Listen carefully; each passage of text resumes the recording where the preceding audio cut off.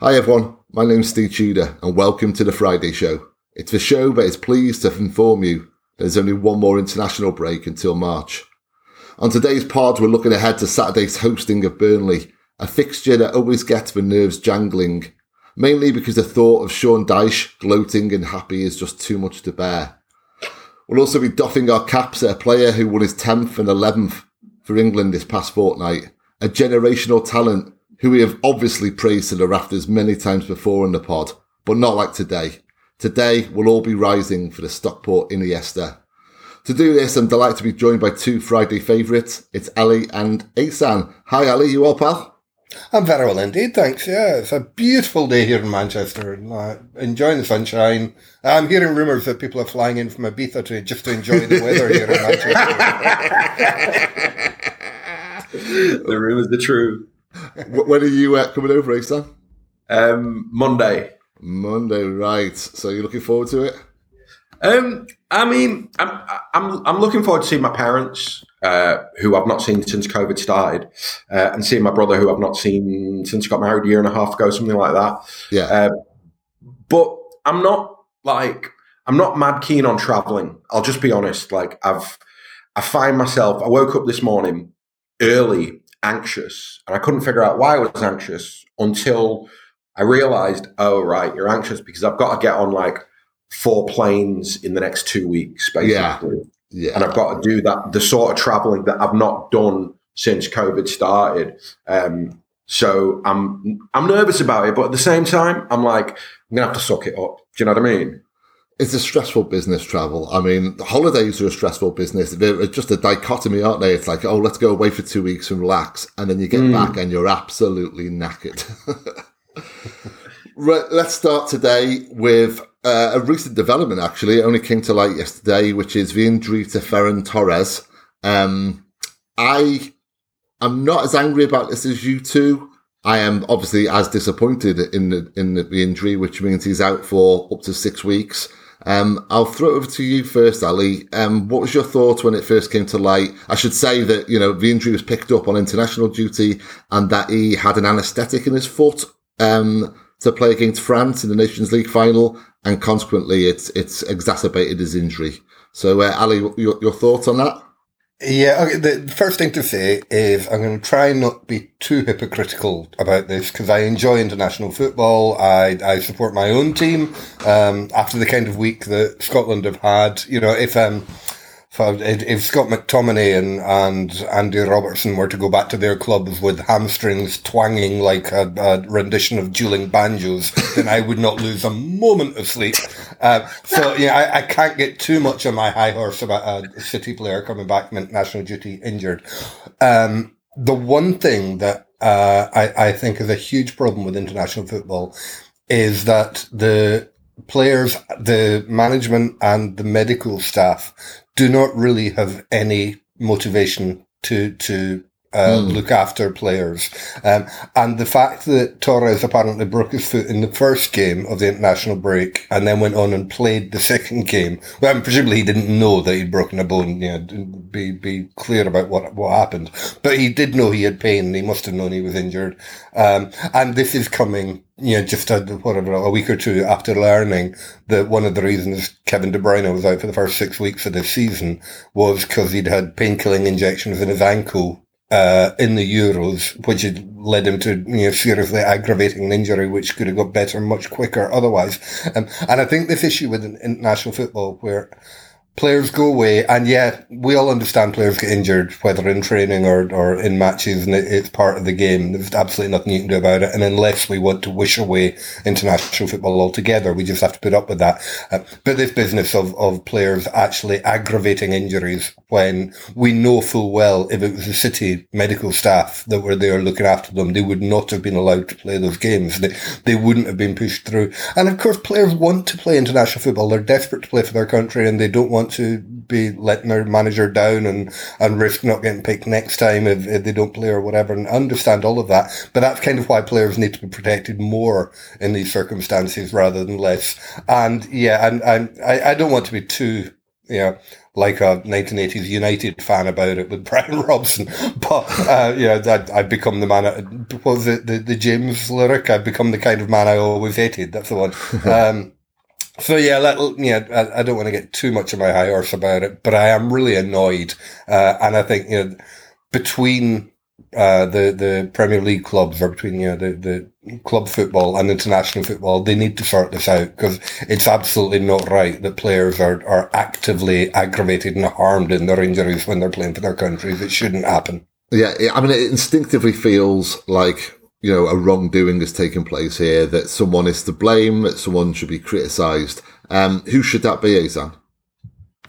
I mean, look, you can share the blame around. I think that, firstly, I think that there should be some sort of rule that says that players can't play when they're injured, because I think that wheeling a player out who's injured with pain-killing injections is just a dereliction of duty in terms of player care and all that sort of stuff. In terms of blame itself, I mean, look, you blame the player, the medical staff, and the coach in equal measures, and the federation, because I get the fact that there is a lot of pride in playing for your country, and I get the fact that there's a lot of pressure, particularly in what we would consider to be big games, and for whatever reason, the Nations League has become a big game.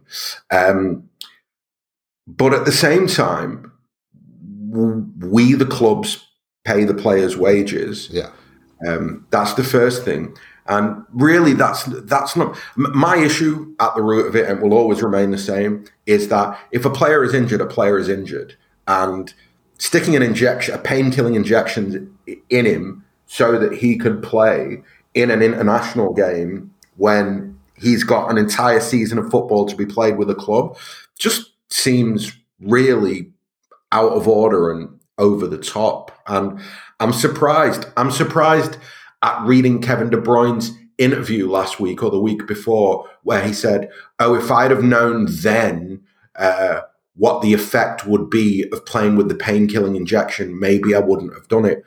Kevin, you're pushing 30, lad. You've been playing professional football since you were a young teenager. You know exactly what happens if you have a bad injury and somebody goes, hey, you know what? I'll give you an injection, then you can play.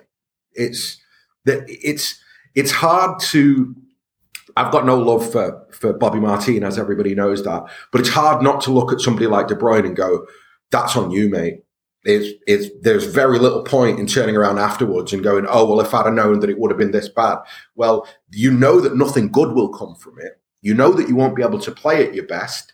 You know that the injury that you're hiding will probably get worse.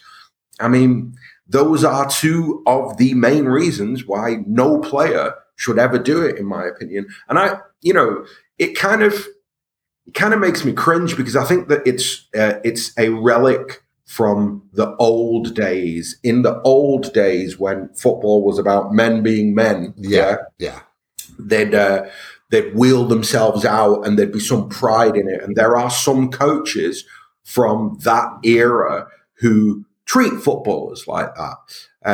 But I just think that if you look at the amount of money at stake in the Premier League, if you look at the amount of money that footballers have played, if you look at how high level the game has become, how physical and technical it's become, the players have to look after themselves more. And stuff like this is just,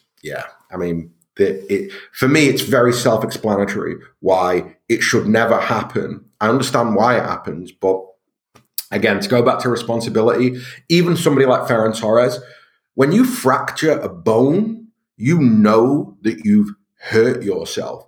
I did tiny fracture in my little toe, right? I know the amount of pain that I was in whenever something touched it. So the idea that he just had no idea that this injury was even serious and he's gone and played another game is frankly nonsense. I suspect that the same thing happened with him that happened with De Bruyne, that he had pain. He said, it hurts. The doctor went, and give you an injection for that. And he went, do it because I want to play.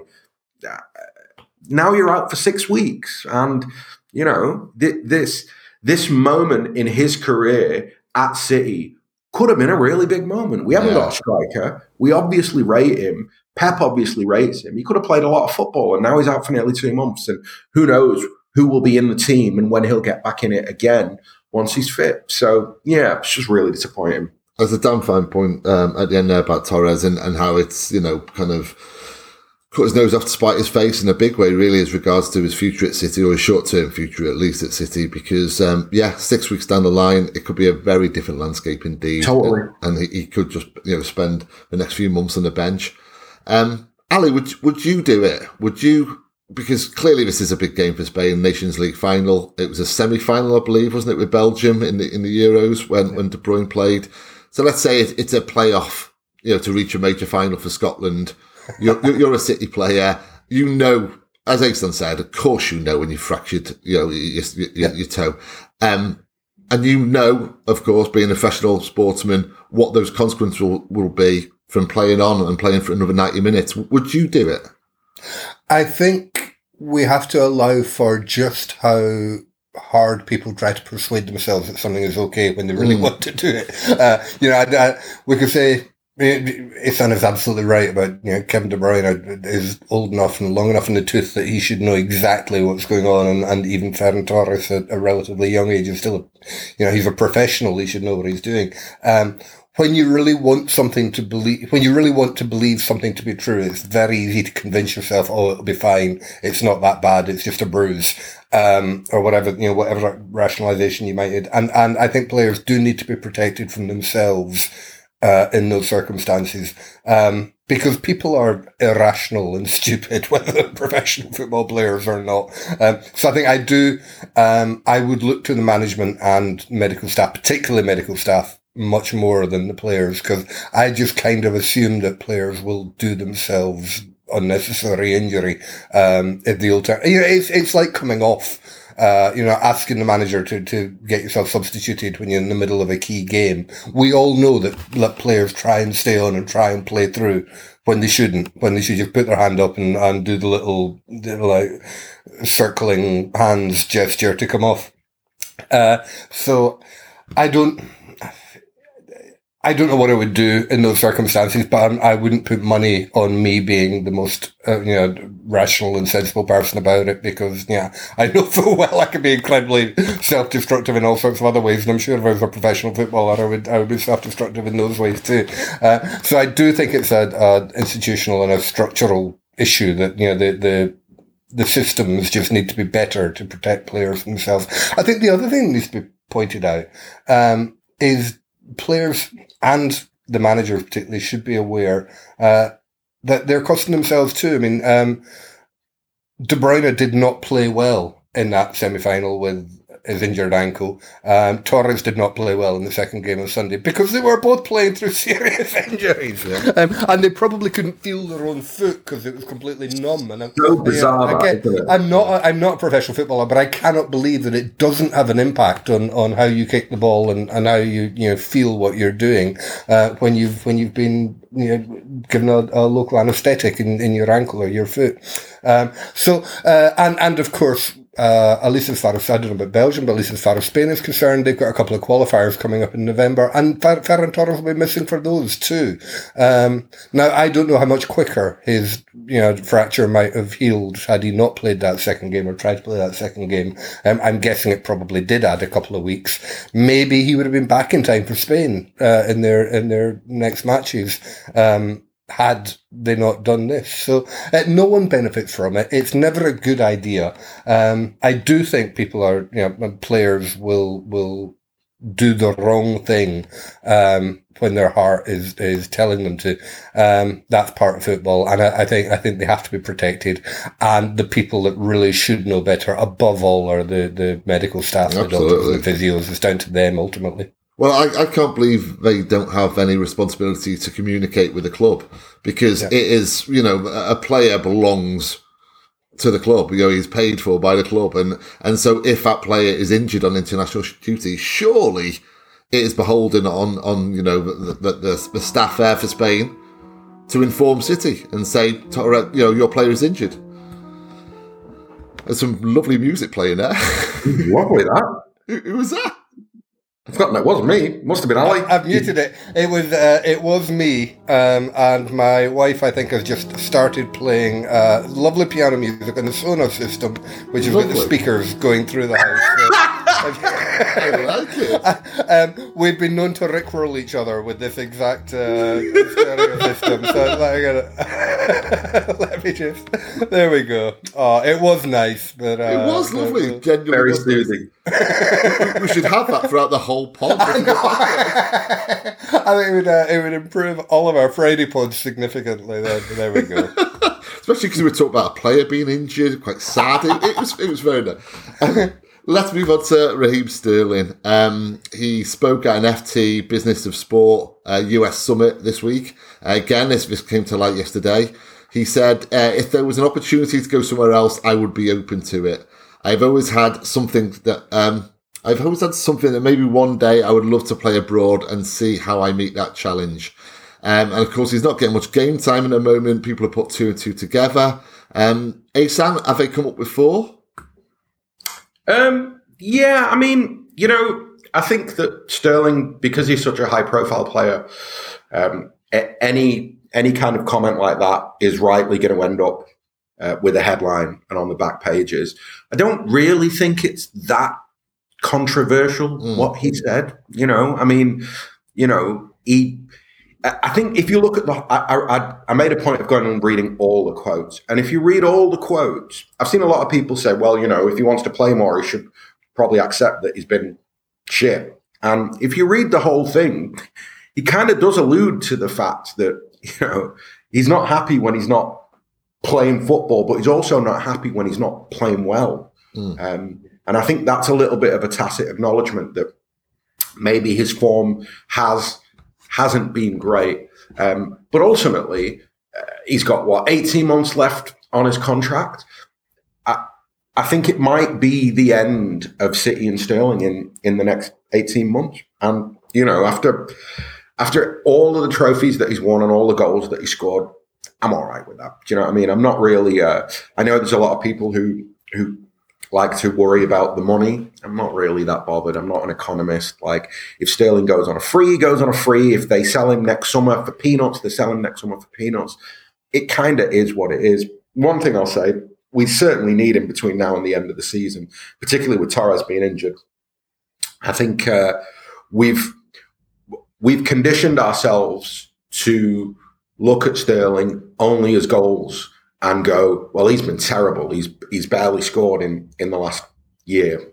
But I think there's a lot more to his game than that. And there's a lot of what he brings on the pitch that we're going to need between now and the end of the season. So, yeah, I mean, I think with the whole Sterling thing, I've seen this coming. I think when you get dropped by Guardiola, it's a difficult thing to come back from. And I think a guy like Sterling, with his reputation, with his quality, with him being in the situation that he's in with his contract, not playing in the last half of last season, only really playing the kind of dead rubber and the irrelevant games, it was always going to have an impact. So, I mean, I guess we'll see what happens next summer. But just briefly, let me ask both of you a question. Would either of you be shocked if he ended up signing a new deal at City? I'd be surprised. I wouldn't be shocked. I kind of feel like this is the end game now. Me too.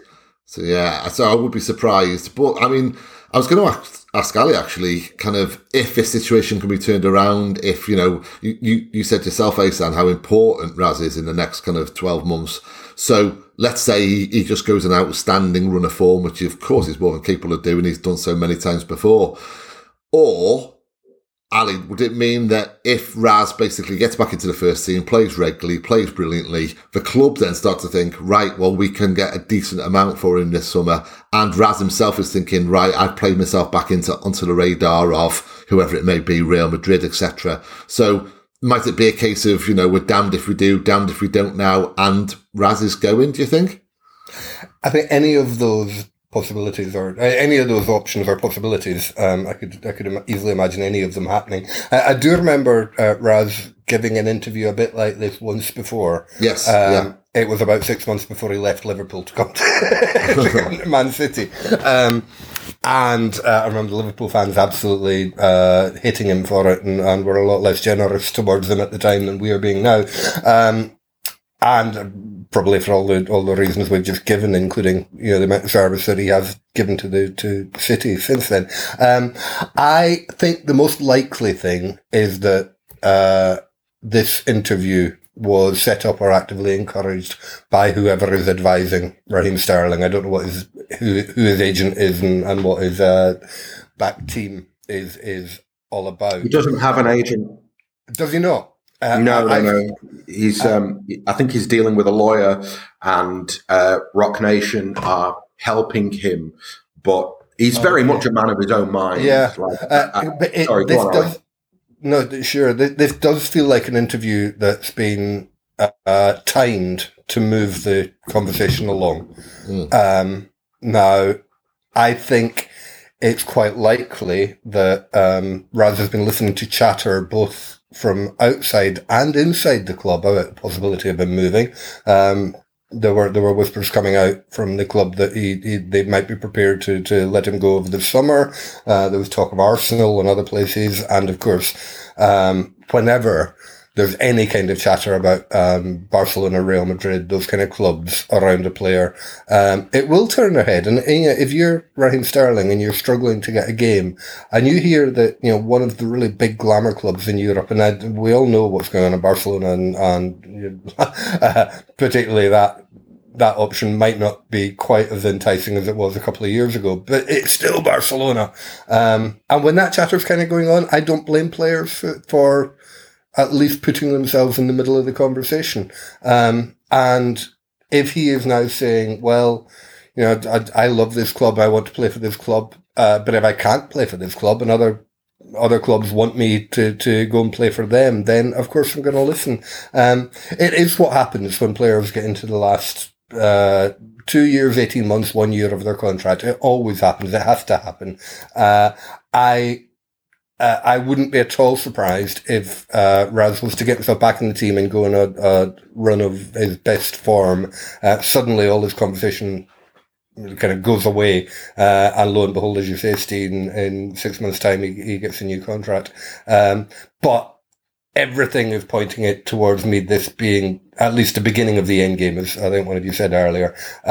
It feels like people are getting their men on the board in the right places to work towards a resolution.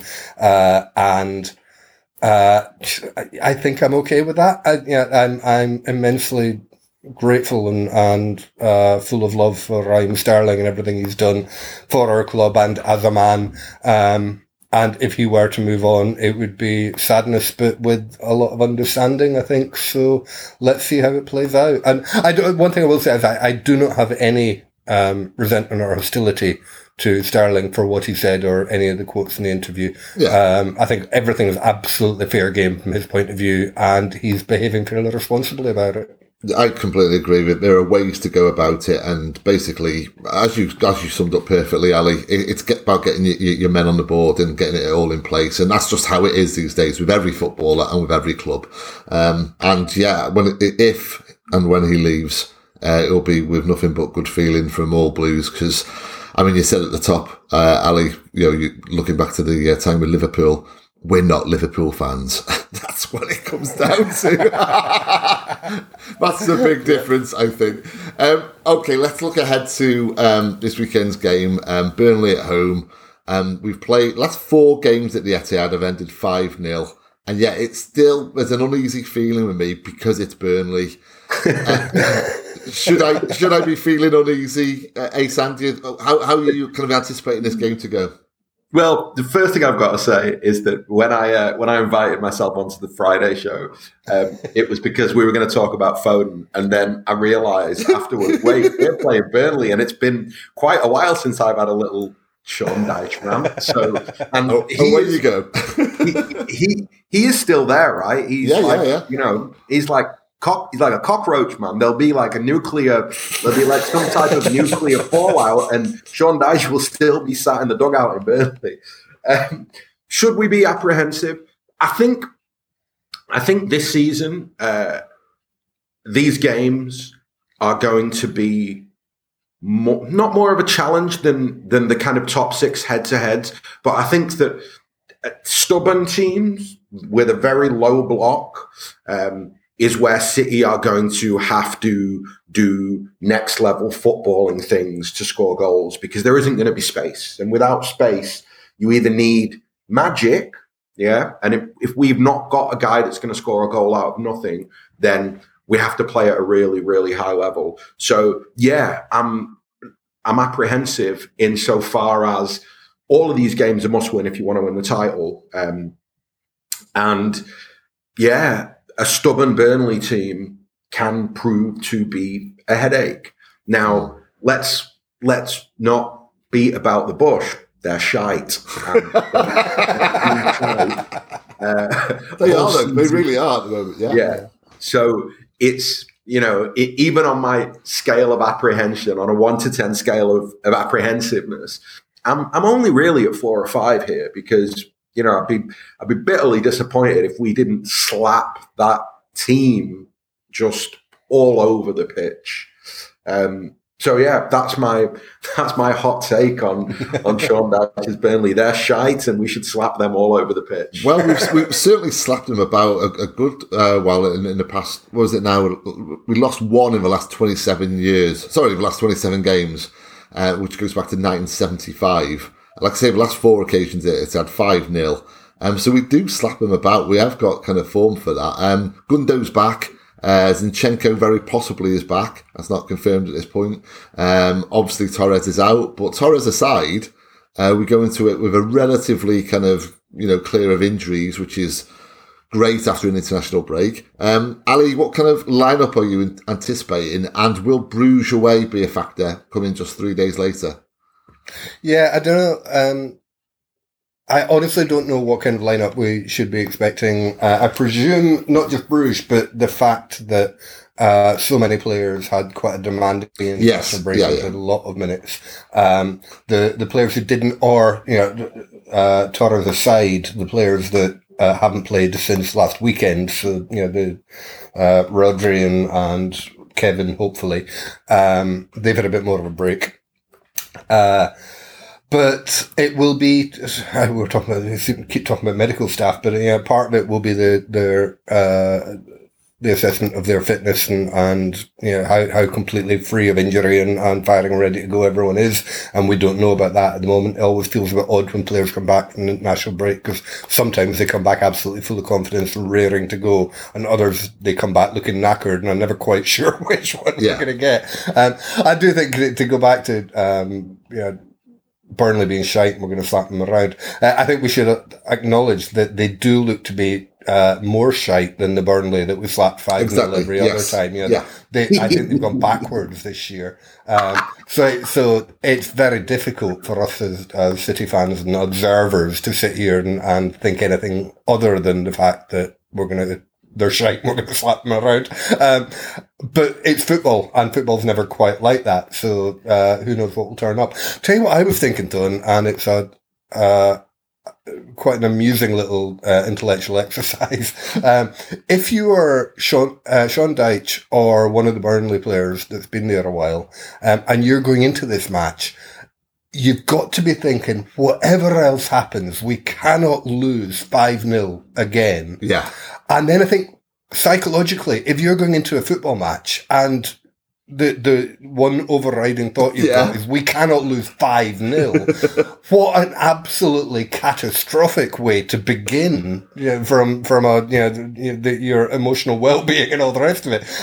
Because apart from anything else, there's that thing where you whatever you don't think of a white bear, when you're trying to make something not happen, it suddenly becomes much more likely that it will happen. There's almost like the 5-0 is kind of if it gets to 2 or 3, then immediately they're thinking about the 5th goal. And it must be incredibly difficult as a manager. Absolutely no sympathy for Sean Dyche in any way whatsoever. But it must be incredibly difficult for a manager to run that team talk, because you have to just not mention that. The only way you could do it is just not mention the fact that the last 4 times we've come here, they've slapped us around exactly 5-0 every time.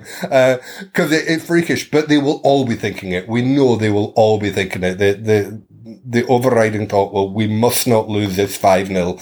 And I don't know how you win a game from that. But to get back to your question. It's a tricky team lineup. If we assume that, Torres aside, everyone is fit and available, I would like us to be getting back into the swing of something like our very first team. I think we've got to play Bruges twice and other games coming up. I'll be honest, the game that I'm not looking forward to, and the game I'm thinking about now is already the derby. And over the next 3 weeks, I want us to be getting up to a position where we're as close to our first team being fully fit and firing and working as a finely tuned machine as possible. So I'm quite happy to use this Burnley lineup and this Burnley match as a stepping stone towards it. If, for example, someone like Bernardo, who has just put in an enormous amount of miles over recent weeks, was to be given the game off, I would be absolutely delighted. Even if Fernandinho comes in and gets 90 minutes or even 60 minutes, just to keep some minutes in his legs, I'd be happy with that too. But by and large, I want something like our first team. I want to see that our first team is ready and everything's working. And I'd probably rather use the Burnley game for that than anything else. Spoken like a proper Bert. Just looking ahead to the derby weeks from now.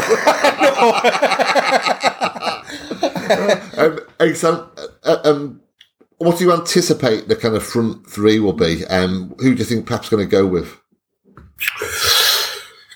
Mahrez, Sterling, Grealish, I think will be the front three.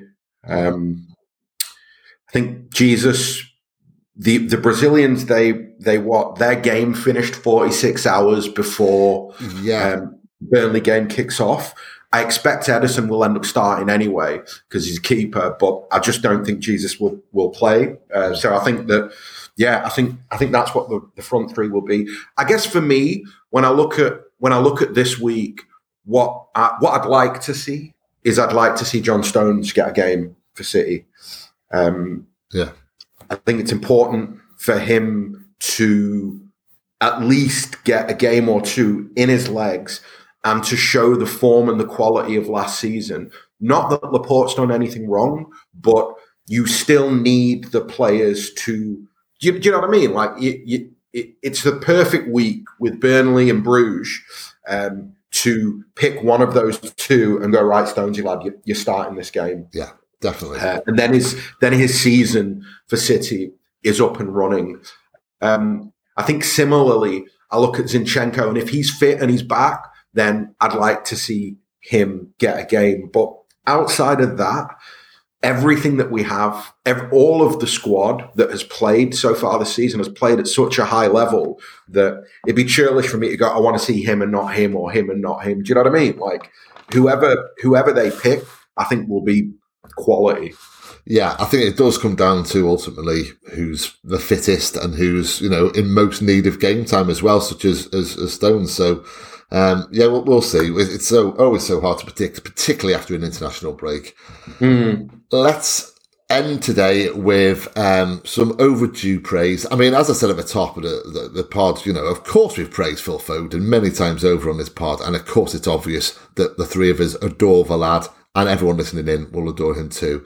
But I don't feel we've given enough time to what we have here. Just this generational talent from Stockport. It's bizarre. It's absolutely crazy. First we get the takeover, and then we get Phil Foden, and it's crazy to be blessed twice over. I'll start with you, Ahsan. Something what really kind of intrigues me, actually, and I'll come to you as well, Ali, on the same question.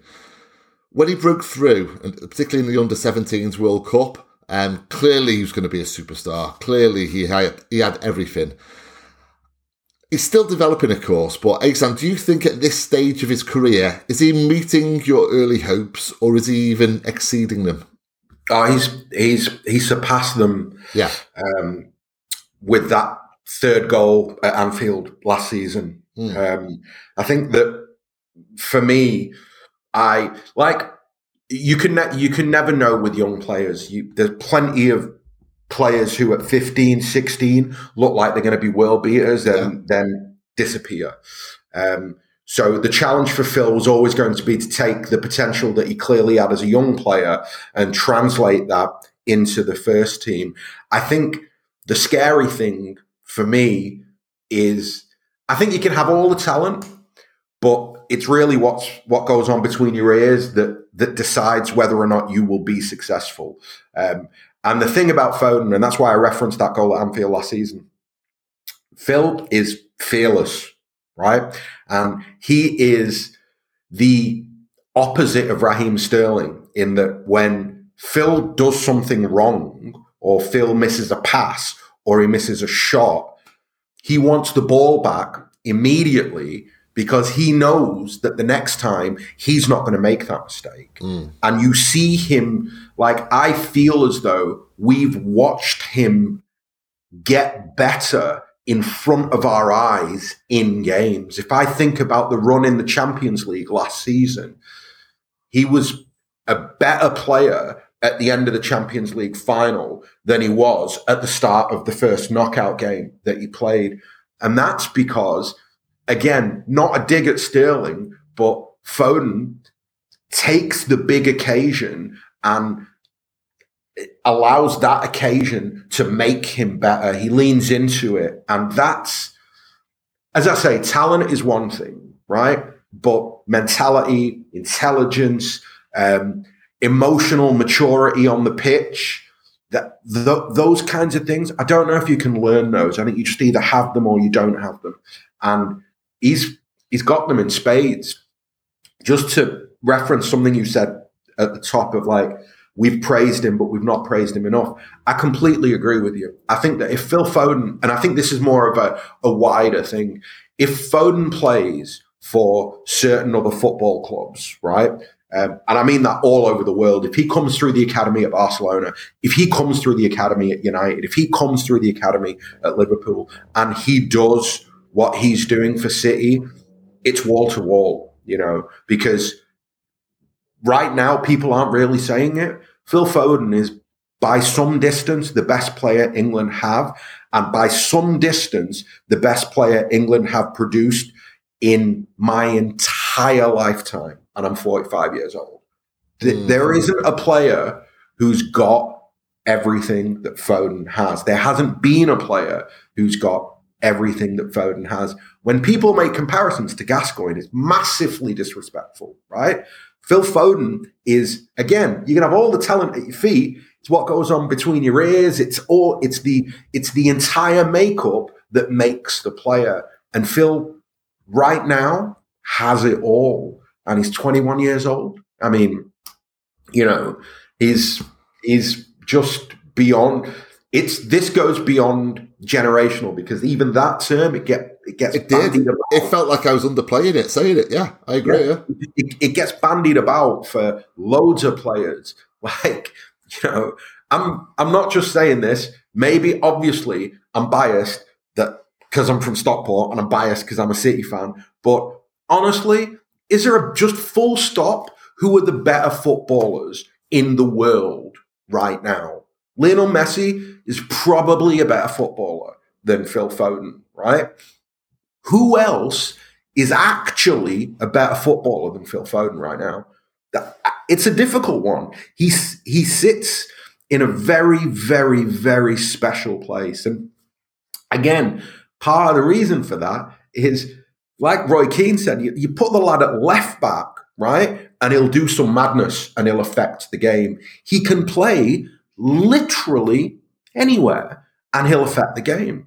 I was having a conversation with somebody recently where I was trying to explain to them that Phil's like clinicalness in front of goal, his ability to finish, that alone makes him world class. When you put that in conjunction with his technical ability, with his dribbling ability, with his pace, with his agility, like I can't remember the last time that a footballer came through and I watched them do what I see Phil do. So, you're right. The lad doesn't get enough praise. And I think, in a way, maybe that's not a bad thing in the sense that City have handled him well. Pep's handled him well. They've kept a lid on him. They've not, they didn't do the Rooney United thing of just like, he's 17, but you're going to play every single game because you see what I mean? Like they've managed him really well. They almost made him like hungry by making him train with all those players and not play a lot. And that hunger, now we reap the rewards of it because now every time he takes the pitch, he wants to show in fact, he's gone from I want to show that I deserve to be on this pitch to I want to show that I'm better than everybody on this pitch. And he does it every time he takes a football pitch. Can you pay a player a bigger compliment than that? Every game that he plays in, more or less, he's the best player on the pitch. Yeah, it's astounding how often he is the best player on the pitch. And for someone of his age, I mean, you said there, the amount of positions he's played in 7 different positions by the age of 21. He scored 33 goals in 130 appearances, 24 assists, 6 Champions League goals at the age of 21. 2 man of the match appearances at Anfield 2 years running. He's a future Ballon d'Or winner for me. But as regards to those kind of stats and those kind of achievements so far, does that surprise you, Ali, at such an age? I mean, I think we all knew that this was a very special player, but for him to achieve so much at the age of 21, has that surprised you? Surprised would be the wrong word. I'm enormously gratified and almost relieved because we knew what a talent we had.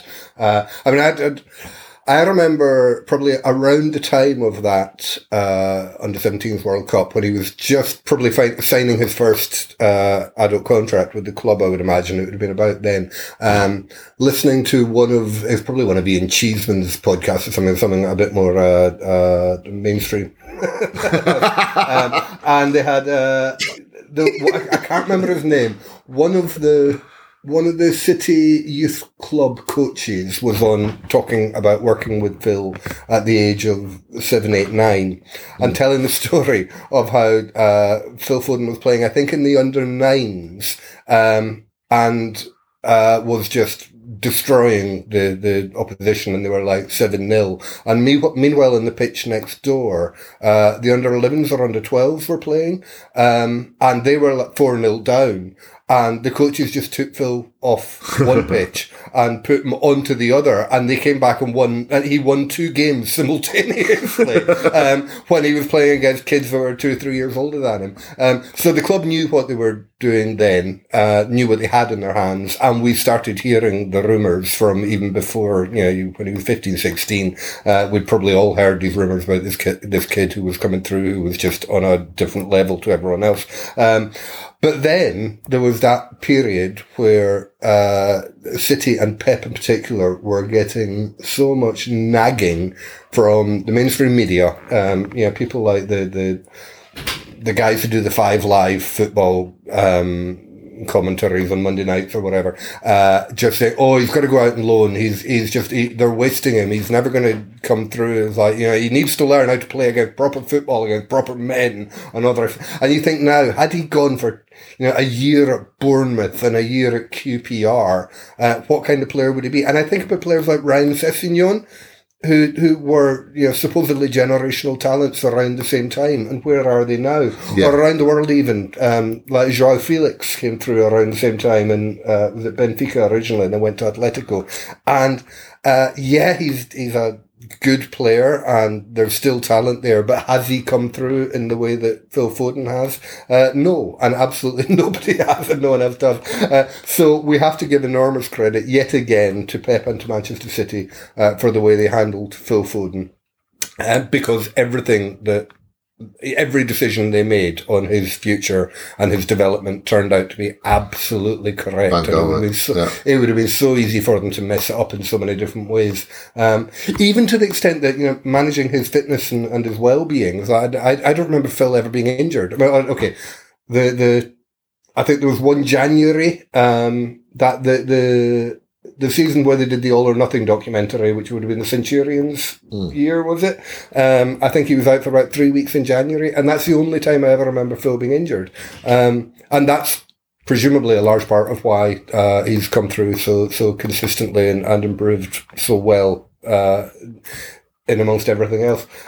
So it's not a surprise, because we all knew what we had in our hands, and he is Phil Foden, but what he has achieved is absolutely phenomenal. We're talking about him being the best player on the pitch. I mean, we're talking about him going into the best club side, one of the best club sides the world has ever seen, alongside players like Kevin De Bruyne and Bernardo Silva and everyone else we've got at our disposal. And when he was a teenager, when he's 20, when he's 21, stepping up and just getting man of the match performance or deserving man of the match performance time after time after time. I don't know if anyone, I've never seen any stats on MOTM, but I would imagine that I don't know how many,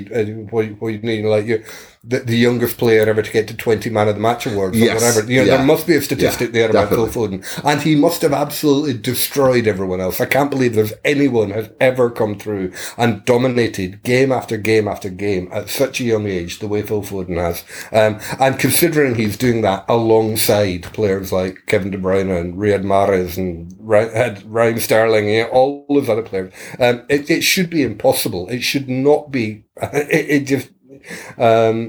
You couldn't write it that a player can come through at such an age and make such a difference. We have got an absolute phenomenon on our hands. And the other, you mentioned Wayne Rooney earlier. I think the other really significant difference between Phil Foden and every other young superstar we've seen is at the age of 21, he is continuing to improve with every game. Yeah. All the time. Wayne Rooney kind of was almost at his peak, his career peak, playing the best football of his life when he was 19, 20. And then never really went that much further from that. Obviously, he filled out, got a bit stronger and a bit more experienced. But he did kind of hit his heights very early. And that's quite common with the kind of wonder kid footballer. But there's absolutely no sign that Phil Foden is anywhere near his ceiling yet. He's, if you put him in a Kevin De Bruyne position, he will play like Kevin De Bruyne, as he did for England, particularly. I mean, I know everyone says only Andorra, but the balls he was playing, it doesn't matter which opposition you're playing. It's as difficult to hit those wonder balls against Andorra as it is against Belgium or anyone else. So it doesn't matter where you put him, what you ask him to do, he will deliver and then some. It is just such a privilege and an honour and a thrill to be able to watch him week in, week out. Definitely. You mentioned about injuries, and it's quite notable that his recent injury was on international duty. And it's just occurred to me that basically the setups at the international scene right now are inferior to the setups at club level. Because so many players get injured in such a short period as well. They're only there for a week or two, aren't they? And yet how often do players get injured on international duty compared to in the club? So, yeah, that kind of goes back to what Aiton was saying at the top, which is kind of duty of care for players and how it's lacking. It's almost like we've got a theme to this programme, isn't it? It is. It's like we know what we're doing or something. Yeah. You know what, though? I think Phil's a good example in terms of that conversation around international duty and injuries, because you know what? Foden's like Torres. I'm 100% certain that he's also going to have a little knock. And if it's international duty, unless the derby's coming up, unless it's, this period of the season now, he's going to say, I want to play. Yeah. Yeah. And he's priceless. Let's face it, he is priceless. So what we're doing is basically we're a museum or an exhibition loaning out this priceless artifact to this kind of inferior museum. It really doesn't sit right with me. We're getting a couple of Heathrow baggage handlers are looking after him. I just want to kind of dig down a bit into his skill set. I mean, you brought up Gaza, Asan, and I completely agree as regards to mentality. With chalk and cheese, Gaza was so obviously self-destructive. But what really kind of strikes me is when you look at the skill set of Phil Foden and Gaza, the similarity they have is that they have quite a unique way of getting past a player. Gaza, it was all his arms, wasn't it? But he used them as leverage. He had them very high up, and he could just breeze past an opponent. Phil, it's silk. It flows. The way he goes from right to left, the way he just shifts his body from right to left, it's like nothing I've ever seen before. And I'm not exaggerating there. It is so smooth and so quick and so fluid. And it works every time. So for me, I would say that is his biggest asset. Just kind of the movement he has within that 1 or 2 seconds to just shift his body weight and get past a player. What else comes to mind, Asan, as regards to his skill set? What is he best at? Everything. No, I mean, you think I'm kidding, right? But I'm not. So, as an attacking player, what's his range of passing? Well, he has an incredible range of passing. It's up there with Kevin De Bruyne, his range of passing. Fine, so he can do that. Dribbling. I mean, we just talked about how he can beat a man. He'll dribble through you. He'll dribble round you. He'll use a piece of skill to beat you. Like, there's nothing he can't do. Finishing. I told you at the top, he's an incredible finisher. He really is. There's nothing that he doesn't do at 9 out of 10 or 10 out of 10. That's what makes him. I genuinely bristle at the Gaza comparisons because it's just like, I'm sorry, you're damning him with faint praise. If you want to compare him to somebody, genuinely compare him to Lionel Messi, right? Look at Messi's skill set. Look at Phil's skill set. There's the comparison. The comparison is not with any English player of my lifetime that's come through. It's a fair shout. I mean, I think obviously it derives from the fact that, Foden is England's bright hope for the next 10 years. And so is Gaza, so it really totally, I get it. Yeah, it just comes down to nationality more than anything else. Yeah, totally. Ali, what can he go on to achieve at City? I mean, he's on the verge of signing a 6-year contract. Realistically, what can we expect in years to come from not just Phil, but from a City side containing Phil? I think we can expect Pep Guardiola and potentially whoever comes after Pep Guardiola to build the future of Manchester City around Phil Foden. Yeah. It's what any manager would do because he is that level of talent. And when you talk about comparisons to Messi, I mean, I think that's a difficult one. I'm not sure we'd go there. But in both cases, you've got the kind of player that you build a team around. Yeah. And that's, and that will be true, I think, of England as well. And obviously football is football and you cannot make hard and fast predictions about, we do not know that City will ever win the Champions League. We don't know that England will ever win a World Cup or Euros again. But with Phil Foden, at the heart of their team, it's highly likely both of those things will happen or can happen. And that's the level that he's playing at. In terms of his skill set, I mean, I said earlier he's still improving. One thing, I mean, it's probably relevant with the believer. We're going from talking about winning World Cups and winning Champions Leagues to I'm going to talk about playing Burnley again. I think it is relevant that when was it against Chelsea that we played him through the middle recently? He played well. He was superb. And he played well, but he didn't quite have the influence or he didn't quite look as home there as he did in the wing. And particularly with Torres now out and with us not having an obvious player through the middle, and as we said earlier, it's quite likely Jesus won't play tomorrow as well. I wouldn't be at all surprised if either Foden or Grealish again end up playing through the middle against Burnley. And I would like to see him doing that job a bit more because I think he's still got a bit of learning to do there. And I think if we can get him delivering the kind of performances in a false nine position that he produces on particularly the left wing, but also, in the 8 or whatever else you put him in the pitch, then that will be another string to his bow. That will be yet another kind of achievement unlocked in the development of Phil Foden. So it's a bit difficult because on the one hand, you maybe don't want to position him where he's apparently not at his strongest yet. On the other hand, maybe he won't get to be, as fully devastating in that position without a few more games. And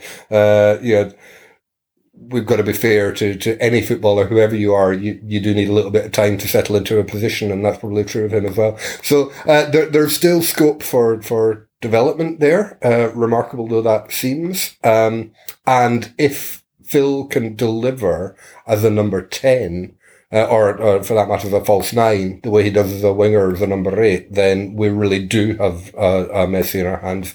The other thing to say is I think when you judge a player, it's sort of with the weight of their achievement behind them always. And so it's very hard to compare a 21-year-old to, a 34-year-old or whoever else, because that's all part of the package. And actually, a player's achievements are one way in which you judge just how good they are. And Phil hasn't quite got the level of some others in world football, but he's not far behind it. Obviously, he's catching up very fast. So trying really hard not to lean back on all the cliches, but here's one, the sky is the limit. He has no ceiling. There is nothing Phil Foden cannot do, and there is nothing Phil Foden cannot achieve with a bit of good fortune and a following wind, and the right management and team support and all the rest of it behind him as well. Well said, man. Sorry, I just want to kind of end today with yourself, because I know how I feel about Phil Foden. And I should imagine it's very similar to Ali, but with you, it goes a bit more beyond, and the same goes for Lloyd too, because Foden is a local lad to you. I can't even imagine what that's like, a mile or two away. So we've all been privileged to see this club sign some truly great players, David, KDB, and these are players we've admired and truly loved. How much more special is it, though, when a talent comes through of the same ilk who derives from Stockport and is a lifelong Blue, such as yourself? I don't think I really knew what it was until, I don't mind telling this story. When he scored the goal that he did against Dortmund, right, I burst into tears, and I didn't realize I was crying until Claire, my wife, went, "Why are you crying?" And I was like, "Look at what Phil just did." And she was like, "Yeah, but why are you crying?" And I realized in that moment that it's because grew up in Stockport, right? Yeah. He grew up in Stockport. There's no, a player who, in my opinion, will one day be considered the best footballer on the planet, grew up in Edgeley. Do you know what I mean? That's what makes it. There's the talent. There's all of the things that he does, and then you're absolutely right. What makes me so passionate about Phil Foden, Stockport lad. Do you know what I mean? Yeah. It's wild that a place that has been so roundly mocked by so many people for so long has produced the greatest footballer England has produced in my lifetime. Well, I think that's a perfect way to end. Thank you very much for joining us today, Exam. Oh, man, I loved it. And thank you, as always, Ali. Always a pleasure. Thanks. And thanks, everyone, for listening in. That's a wrap for today, folks. We're off to get ourselves reacquainted with the Premier League table. United and Ronaldo, they must be top, right? In the meantime, take care of yourselves, be well, and forever up the Blues.